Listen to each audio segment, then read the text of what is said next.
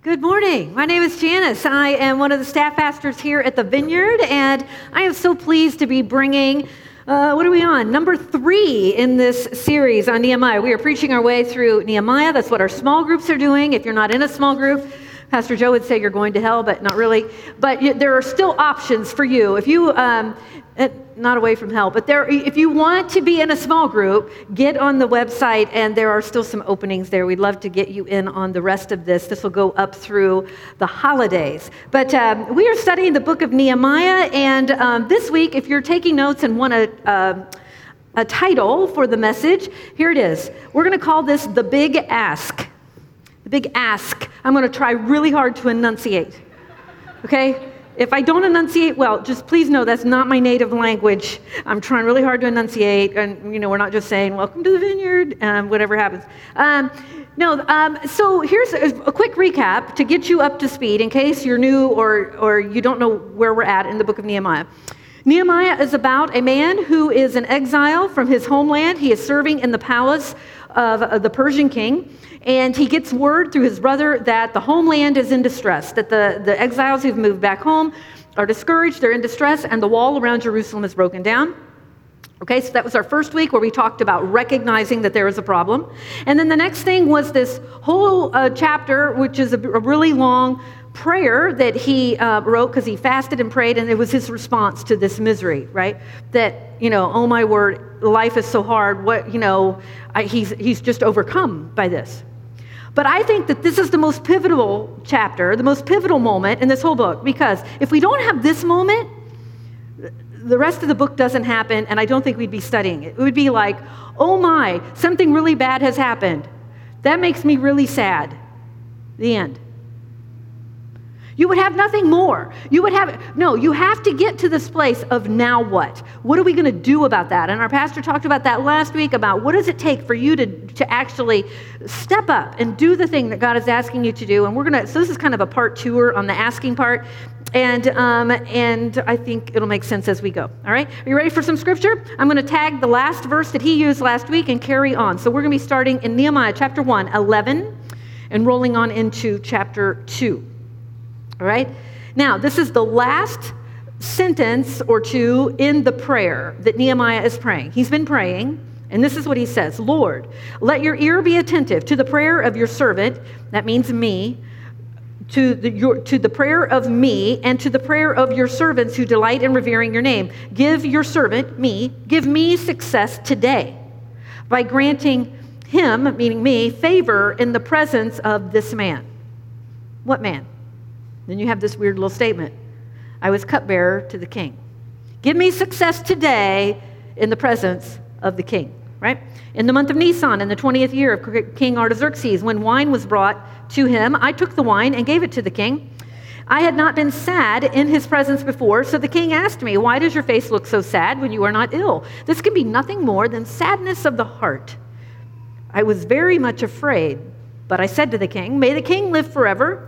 Why should my face not look sad when the city where my ancestors are buried lies in ruins?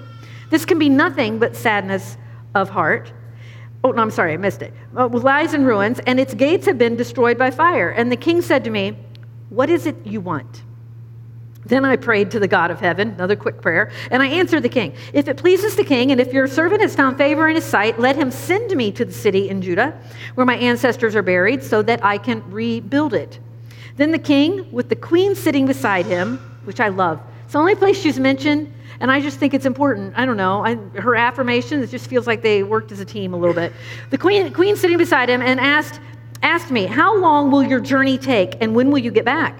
And it pleased the king to send me, so I set a time. I also said to him, if it pleases the king, may I have letters to the governor of the Trans-Euphrates so that they may provide me safe conduct until I arrive in Judah, and may I have a letter to Asaph, keeper of the royal park, so that he will give me timber to make beams for the gates of the citadel by the temple and for the city wall and for the residence I will occupy. And because the gracious hand of God was on me, the king granted my requests. And so I went to the governors of the Trans-Euphrates and gave them the king's letters. The king had also sent army officers and cavalry with me.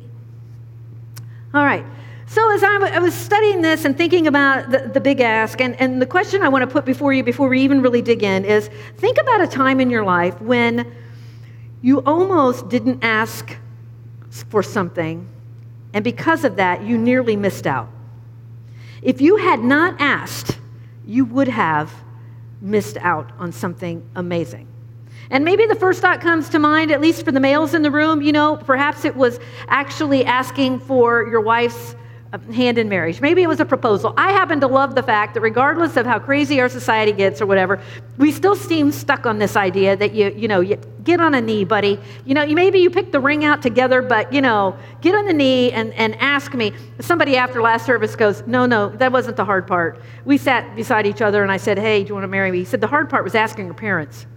Whatever, the big ask. There can be some big asks in your life. And if you regardless of how shy you are, if you don't pony up and do that, you're going to miss out on something. You're going to miss out on something really fabulous in your life. You may have to actually do that. And so I want to think about what it took for Nehemiah to get to this point. Now, last week and in the earlier part of this chapter, we understand that he fasted and prayed and mourned and grieved many days.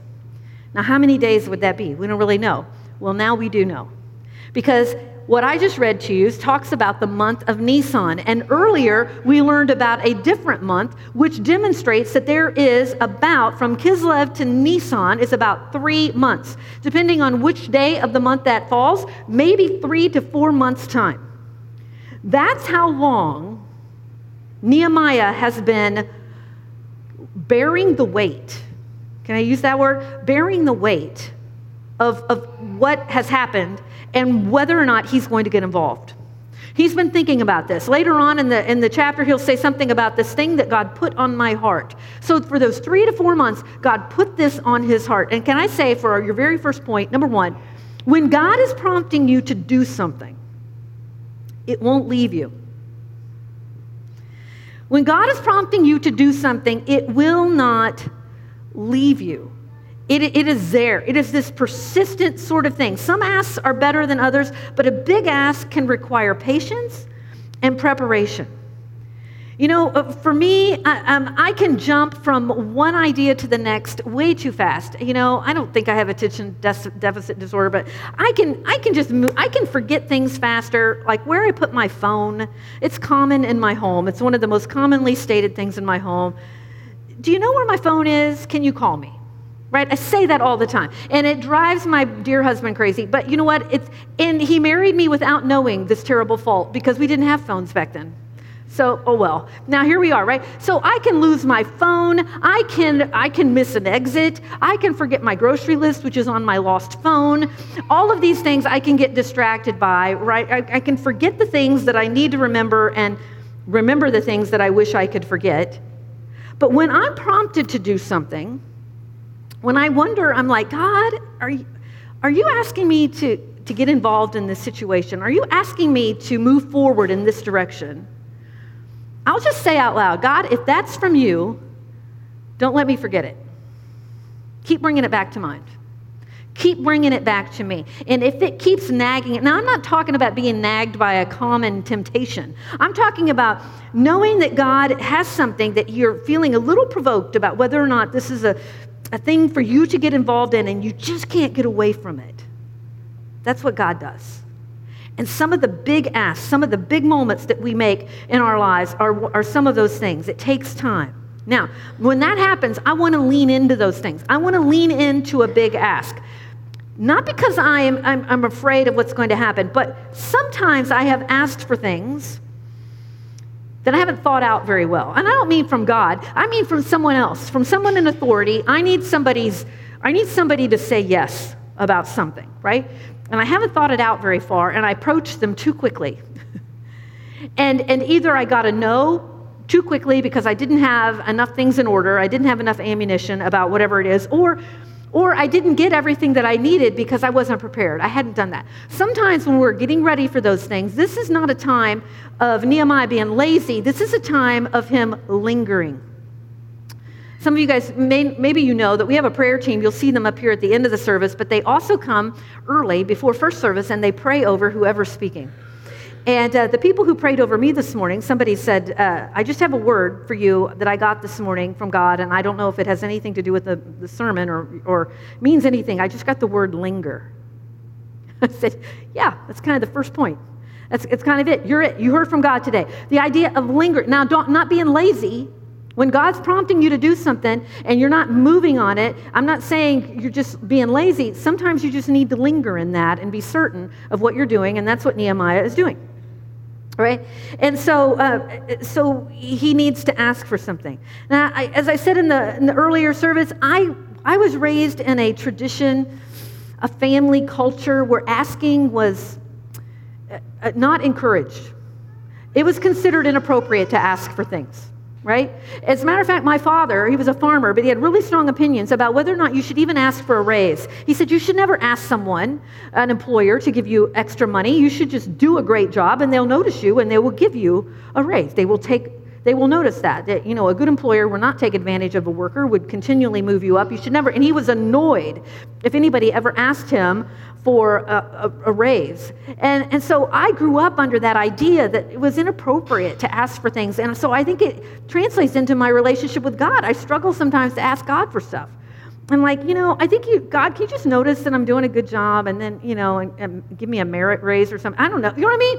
Instead of saying, God, this is maybe what I think I need to be doing, and can you move me forward in this? As I began to look into Scripture, I realized that the way I was raised doesn't fit Scripture at all. As a matter of fact, Jesus talks about asking a lot. A lot. There's so many scriptures, I couldn't pick any for you, so I made a list, and I'm going to throw them up here on the screen, and you're welcome to pull out your phones and take a screenshot, and you can look them up at your leisure later, right? If you want any more validation in this idea of God, or Jesus actually, in the New Testament, encouraging people to ask. Here's just a few things. Matthew 7:7 is ask, and it will be given to you. Seek, and you will find. Knock, and it will be open to you. The next one, whatever you ask in prayer, you will receive if you have faith. Then another one, therefore I tell you, whatever you ask in prayer, believe that you have received it, and it will be yours. There are all these different places that God is just saying, come on, you need to ask. It's okay to do that. You get 0 mansion upgrades in heaven. You get 0 heaven points for being too humble to ask for stuff. You really do. Right? And so I'm thinking, it depends on what you ask for. Because isn't there that verse in James that tells you if you ask amiss? Yes, there is. So let's go there. James 4, verses 2 and 3. New International Version says it this way. You desire, but you do not have, so you kill. You covet, but you cannot get what you want, so you quarrel and fight. You do not have because you do not ask God. So again, we're kind of back to you should have asked God. But when you do ask, you do not receive because you ask with wrong motives, that you may spend what you get on your pleasures. So what is it that you really want? How do you know if the Father loves you? I want to tell you that no one has ever gotten in trouble with God for asking too much. Do you know why? Because He's a really good Father with good boundaries. You have never, ever been able to whine and manipulate God into giving you something you shouldn't have. He's not hushing you up in the Walmart checkout line going, just don't make a scene, have a lollipop. He's never been that kind of a father, right? We've all been there. We're like, whatever it takes to shut this kid up and so that I'm not embarrassed. God is not embarrassed by our asking. He is really not embarrassed by our fits. He's not embarrassed by our tantrums. He can say no. So you can feel free to ask because He's really good at boundaries. He's really good at saying no and not doing it. So when James says that we ask and we don't receive because we ask amiss, that isn't a threat. I think it's an explanation of why something doesn't happen. I just think it's an explanation of why you might get a no. That really wasn't good for you. Or you maybe had poor motives in that. That's okay.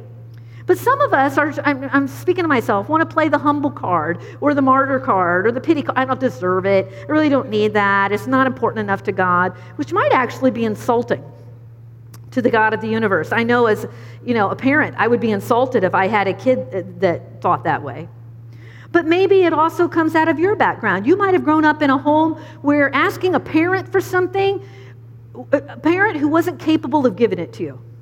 right? A parent who was, dysfunctional to the point that they couldn't have given it to you anyway, incompetent or absent or uncaring. Do not use that lens to view God. Don't use that lens in order to frame the way God thinks. God is neither incompetent, He is not powerless, He is not uncaring. I'm using lots of double negatives. He's not abusive. He doesn't use us. God has all the great parenting qualities, right? He's present. He never abandons us. He's capable. He's loving. He protects us, which means He offers boundaries. He's unconditional with His love. He corrects us when we need to be corrected. He's hopeful. He anticipates our return even when we sin. He provides for us, and He cares about our desires and invites us to ask. Number 2, if the first ask takes patience and preparation, I think that the second thing about a big ask is a big ask requires courage and clarity. Courage and clarity. I love this line that the king gives him. The king said to me, "What is it you want?" What is it that you want? Does this not remind you of Jesus? When Jesus looked at people that He was healing and He's like, what do you want? What is it that you want me to do for you? Do you want to get well? And I always thought that's such a crazy question. I'm like, if I'm sick, who doesn't want to get well? What an odd question. Of course I want to get well. What other option could there be? But maybe He's asking, are you ready to be well? Are you sure? Because it's going to change your life. See, when somebody has been accustomed to being a blind beggar and having no way to support yourself except to sit at the edge of the road and to beg from other people because you can't function like they do, and now you can function like them, guess what you have to do now? You need to get a job. You need to get a job. You're not begging anymore. Nobody's giving to well-seeing people pretending to be blind, right? That's not going to work. So sometimes when we are getting well, sometimes the things that we're asking for are going to change our lives, and we're not always ready for the ramifications of that. We're asking for something big. I want to be married, but am I ready to be married? You know what I mean? It's going to change your life. There's things that are going to happen. So maybe the questions are you really ready to not be a victim anymore? Are you ready to get a job and contribute to society? Are you ready to not lean on brokenness as a crutch? Sometimes we get so accustomed to our pain that it just kind of becomes part of our identity, and Jesus is offering freedom. He's offering freedom, and He's saying you can ask for that. Do you want that this morning? Do you want the freedom that God has for you? So sometimes, again, we haven't thought through the ramifications of receiving all of that. And I have to wonder if Nehemiah has done that. I wonder if Nehemiah, he had 3 or 4 months to think about it. I wonder if he recognized how drastically his life was going to change and what the challenges were that were coming down the pike. Think about it. Buckle up, Nehemiah. You are now relocating. You have a large assignment that will come with a lot of opposition. I've read ahead. A lot of opposition. You, like Moses, are going to be faced with inspiring a discouraged and displaced and disgraced group of people who do not have the confidence to make a big ask or even contribute to the work. Frankly, it's like you just got this huge coaching position with this bottom tier team. You got a lot of work to do, guys. There is a lot to be done there. You're going to have to rally the troops. You're going to have to help them fend off their enemies. And you're going to be faced with manipulation, coercion, and lies about you and your motives. Are you sure you're ready to sign up for this? Might have been easier to just serve in the palace for the rest of his days. Friends, a big ask comes with challenges. And some of us are too weak-willed and lazy to even make that ask because we don't really want our lives to change that much. So this morning, where in your life do we prefer comfort? Where in our lives do we prefer comfort over asking God to help us make a difference? Where are we busy trying to eliminate stress and manage our life instead of embracing a God-prompted challenge that He's laid on our heart? Folks, so much of our lives and so much of our churches, I heard a pastor say, this is not a self-improvement program. Church is not here as a life enhancement program to make you all help you do your work better. That's not the job. That's not the deal. There's going to be challenges when we're actually doing what God has asked us to do, when we're actually putting our hand to the plow and we're actually trying to bring more people to come to a saving knowledge of who He is and to grow in Him. Folks, we get a lousy 80 plus years on the planet. 80 plus years on the planet. What has God uniquely positioned you to do? Uniquely positioned you to do. And what is he stirring your heart to do? This might be a season of action. It might be a season of preparation. It may be a time of mourning, counting the cost, making lists, thinking the whole thing through, or it may be time to go into the king's chamber and ask. It might be one of those. Which is it? Nehemiah spent 3 months compiling this list. He had a plan, and now he's ready to make the big ask. And we know this because at the very end, he says, give me success today as I go in to visit the king. So let's talk a little bit about what Nehemiah is doing. Nehemiah, we learned this last week. If you were there, you heard this, that Nehemiah is the cupbearer of the king. And it's not just a single position where he carries one little cup to the king and he just sits there as his little personal servant. No, it was a high-ranking position, which meant he was in charge of all of the wine and serving all of that in the royal court. So he was administrating on a pretty high level. He had to be super trustworthy. He was very close to the king, probably came in contact with him every single day, every single meal. He knew the king's allergy list. He knew the I can't stand avocado list. He knew all of the things about the king, and so he's in proximity to him all the time. Now listen, when you're close to someone in power, you cannot ask for something every day, right? Nehemiah has influence, but influence is currency, and as such, you can spend it. So once you've spent your currency, pretty soon your wallet is empty. So one of the reasons I think Nehemiah has success in his big ask is that he doesn't use it loosely. He doesn't do that often. He waits until it was important enough. He's going to walk in the door and say, now I'm going to leverage my friendship, my relationship, we can call it that, with the king, and I'm going to address this in this way and see if that's going to work. Now, I'm not saying that Nehemiah was acting all of this time, but can we just suggest that for 3.5 months he is hiding the fact that he's sad. He's been hiding that from the king. So he has been in there faking it a little bit. He's been faking the idea that he's okay. Some of us are doing that. Some of us are living in this world where we're kind of pretending we're all okay. Nothing's going wrong. It's all right.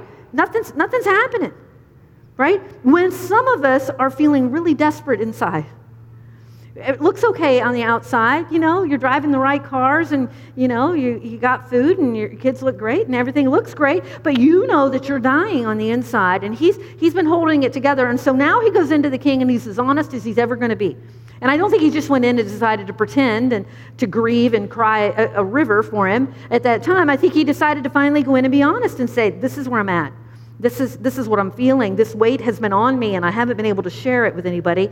And now I'm going to do that, and I'm going to decide. So, when the king says, "What do you want?" he's ready. And here's his list. I need a leave of absence. I'm going to be gone for a while. He needed to know that they're like, "How long are you going to be gone, buddy? You better have an expectation." You need a leave of absence. He doesn't know it yet, I don't think, but he's going to be gone for years. Even though the wall only takes 52 days to be built, he is gone for years. Number 2, he asks for protection. Can I have letters from the king as I travel through hostile territory so that I will be protected? He's asking for legitimate protection. I'd really like to not have my head chopped off before I get there. And then number 3, he's asking for resources from the royal forest. He wants timber, right? For the gates, for the walls, and his personal residence. So he is staying long enough to build himself a place to be, right? He knows what he needs. He is super specific, and he has committed it to prayer. And now he's ready for the answer. Clarity is a gift. In every relationship that you have, from your spouse to your boss, to your employees, to your coworkers, to your fellow students, to your professors, clarity is a gift. The more clear you can be, the less ambiguous you can be, the easier it is for people to deal with you and to give you a straight answer. I'm going to confess to you right now, I struggle with this. I consistently hope and work toward being more clear in my communication than I am. But it's not because I'm trying to just be a tool. The reason some of us aren't clear are a couple of reasons. Sometimes we're still processing out loud when we're asking, and we should have waited. We should have waited until we had really worked it through before we address somebody with something. Sometimes that's the case. Sometimes we're being unclear because we're protecting ourselves. We're like, can you imagine if Nehemiah went in there, well, I'm kind of sad about Jerusalem. It'd be kind of awesome if somebody could go and maybe, they could fix it. And I don't know. You know what I mean? They're just being ambiguous instead of having him say no. You're hoping he'll pony up an offer, right? Sometimes I approach people that way. I don't want to make a straight ask because I don't want to hear the no, right? And sometimes people are just flat afraid to commit to a plan of action. We're like, I don't know what the plan is. No, Nehemiah was clear. A big ask needs clarity. Nobody wants to be asked to marry them and have somebody go, you think you might want to marry me someday in the future and we'd think about it? And no. Do you want to marry me or not? Say so. You know what I mean? Well, lay it on the line. You know what I mean? Not you or, 3 other guys. Which is it? Decide what you're doing. Being super clear is great. So sometimes those are things get in the way of what we're doing. I actually love, and this is clear, believe it or not, I love the leadership strategy that says, go with your sevens. I don't know if you've ever heard this or not. I didn't know what it meant at first, but the idea was that if you're out of 1 to 10, if you're 7% sure of something, go with that. If you wait till you're a 10, if you wait till you are 100% sure of a course of action, by the time you actually take the action and you've eliminated every possible way that it would fail, you're too late. A good leader never waits that long. And on the other hand, if you would go with your 5s, you're still like, might win, might fail, I don't know. You go with your 5s and you're still a pretty good chance it's not going to fly. No, go with the 7s. You're in the majority. Still a chance it ain't going to make it. Good leaders move forward with the 7s. They're decisive, and they move forward with the 7 with clarity. Be courageous and clear. Number 3, a big ask can exceed expectation. A big ask can exceed expectation. While it isn't really part of his request, Nehemiah will actually end up being the governor of this region.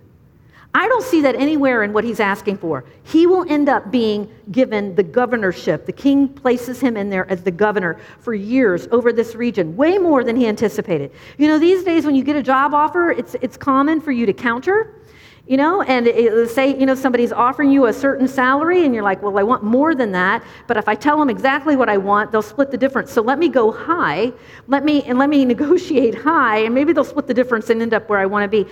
I don't think Nehemiah is doing that. I don't think that's what he's doing. Instead, he goes in there, the king gives him exactly what he wants, plus the governorship, plus the cavalry, plus officers. He didn't ask for those guys. He got all kinds of things he had not counted on, right? We are so limited by what we think God will do. We're so limited when we approach him, when we're afraid to ask him for something, because I think sometimes if I ask God for that, I'm like, well, if I was God, I wouldn't give you that. So, you know what I mean? I don't know. Why would God give me that? Because I don't think that's a good idea either. You know what I mean? Sometimes we're limited by our own stinginess about what we think God will do. Don't limit yourself on what you think God cares enough to give you. You don't know. You honestly don't know how much God wants to bless you or use you for the kingdom. Or maybe this is the problem. Maybe your soul is too tender to hear a no. And you don't make a big ask because you're like, oh, I just don't want that rejection. I've heard him say no too many times, and I'm just not sure I can do it. Our capacity to ask for something is directly connected to our capacity to receive the word no. It's directly related to that. Maybe you worry that you're being too self-centered by asking for something that you want, and so you're just like, oh, I don't know about that. Think about this. Maybe it's more narcissistic for you to protect yourself and never ask. Maybe that's the narcissism, that you can't stand being hurt, so you're not even going to ask anybody for anything. Here's the thing. If we avoid the big ask because we expect a no, you might miss out on something amazing. You might miss out on the entire project that Nehemiah is known for, that we're now studying all these thousands of years later. This comes into play even in your workplace, right? Even in your jobs. I know a man who is serving now as an executive pastor. It's the role that I have here.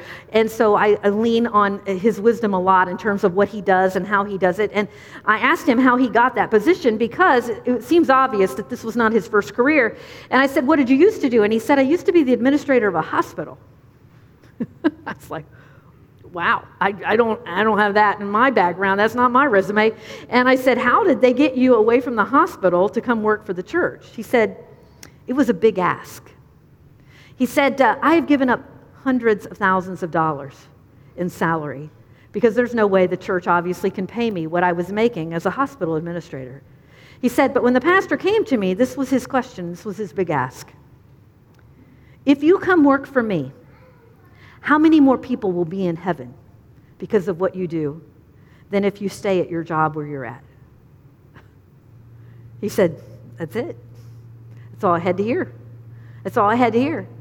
And it's like, because that pastor was not afraid to ask somebody who was super well employed. And sometimes we have been hindered by that, right? I'm anticipating that it's like, oh, we've got some spots that we need to hire. It's like, oh, I'd love to have that person, but I bet they make too much money. They wouldn't be interested. And I'm like, you know what? You never know what somebody's job satisfaction is. You never know if they've been wrestling with God and saying, listen, if anything else comes along, I'd take it. Do you know what I mean? You have no idea. It's worth asking and seeing if God's going to do something in that place. We can never anticipate somebody's no for them. Some of the best hires we had walked in the door and said, listen, you cannot afford me, but I still want to do it.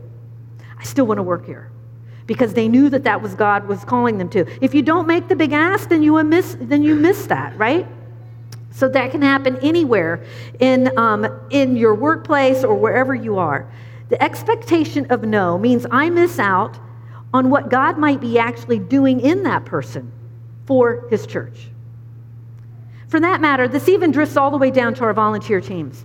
There are times when we need people on volunteer teams to do stuff, and we're afraid to ask people who are already busy, already serving in certain places. And it occurred to me as I've been studying and thinking about how God treats equality and justice, I was like, Jesus was never really working that hard on having everybody be equal.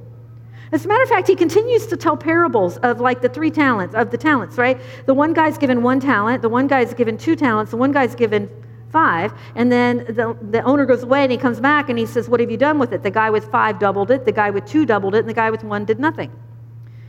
And it's like nobody was given the exact same thing, but whatever you were given, you were expected to do something with that. And the person, so if we're sitting in here going, I just feel like a 1-talent person, and so I'm not really doing anything, and God is saying, what are you doing with the gift that I give? It may not be as much as somebody over there, but you need to be doing something with that. On the other hand, if you're somebody over here and you're a 10-talent person and you're just phoning it in and you're still, putting in 5 talents worth of stuff and everybody's impressed, the reality is you could be doing a whole lot more and you're not because you're just phoning it in. Whatever God has given us is what we're expected to work with. That's what we're expected to use. And sometimes we're afraid to do that. Highly capable people can handle more than the average bear. So don't miss out by playing some weird justice scale in your head and thinking that, it isn't fair to ask more of them. Because while 3 things may throw me off the rail, it may take 30 things to throw you over the rail because God has placed that kind of ability and managerial skill in you. And then finally, Jesus makes the big ask. This is why we can do it, because Jesus demonstrated it. I love the way he called his initial disciples. He's walking along the Sea of Galilee. He sees a couple fishermen who were dutifully employed, doing work with a family business, and he says, come, follow me, and I will send you out to fish for people. And at once they left their nets and followed him. Same work, different target. Same skill, different measure of success. Redirection. Nehemiah was a gifted administrator in the palace, and God will use him into governing Judea and administrating that whole rebuilding project. Levi is a tax collector who Jesus calls in Matthew 9. It says, Jesus went on from there and saw a man named Matthew sitting at the tax collector's booth. Follow me, he told him, and Matthew got up and followed him. It doesn't appear that Jesus does a big interview process. It doesn't appear that he explains what all they're buying into. He's just like making the call. He's like, come on, follow me. Are you coming? calls him out of a successful job. He doesn't go, well, I think Matthew's pretty well employed right there. I don't think he's going to make as much money following me around as he's going to make at that tax collector booth. I better not ask him. No, he goes ahead and asks him. He makes the big ask. Why are we so afraid to make the big ask? Why are we so afraid to just invite someone to church? Maybe they look like their life's all together, but I hear testimony after testimony of people who look like they have it all together who don't. And they're like, I needed Jesus. I needed somebody to just invite me to come and to hear from God, to come into a church community and to have the opportunity to say yes to Jesus. Let's come to our feet as we finish up this morning. In a few moments, the worship team's going to play one more song, and during that time, you can come forward and ask any of these people who are standing up here to pray over you. But here are the specific questions that I was thinking of today that God brought to my heart. There's some people in here who've never really said yes to Jesus. Maybe you have been coming with your family to church all your life. Maybe you look like somebody who's been a Christian since you were little and you've been baptized and done all the things, but you know deep down you've never truly said yes to Jesus. So I want you to imagine this morning, if you could see Jesus in the flesh up here right now, and he just looked out at you in your eyes and said, follow me, would you come? Would you come? No answers about what the future holds. Just come follow me. If that's you this morning and you want to follow him for the first time, would you come up this morning and let somebody up here pray with you over that? Is there anybody?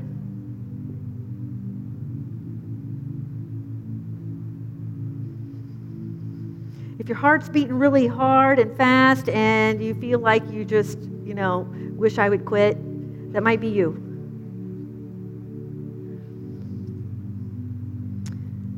Here's my other one. Is God asking you, is he inviting you to make a big ask? And you've been holding out on that. And you're just unsure. You're just unsure.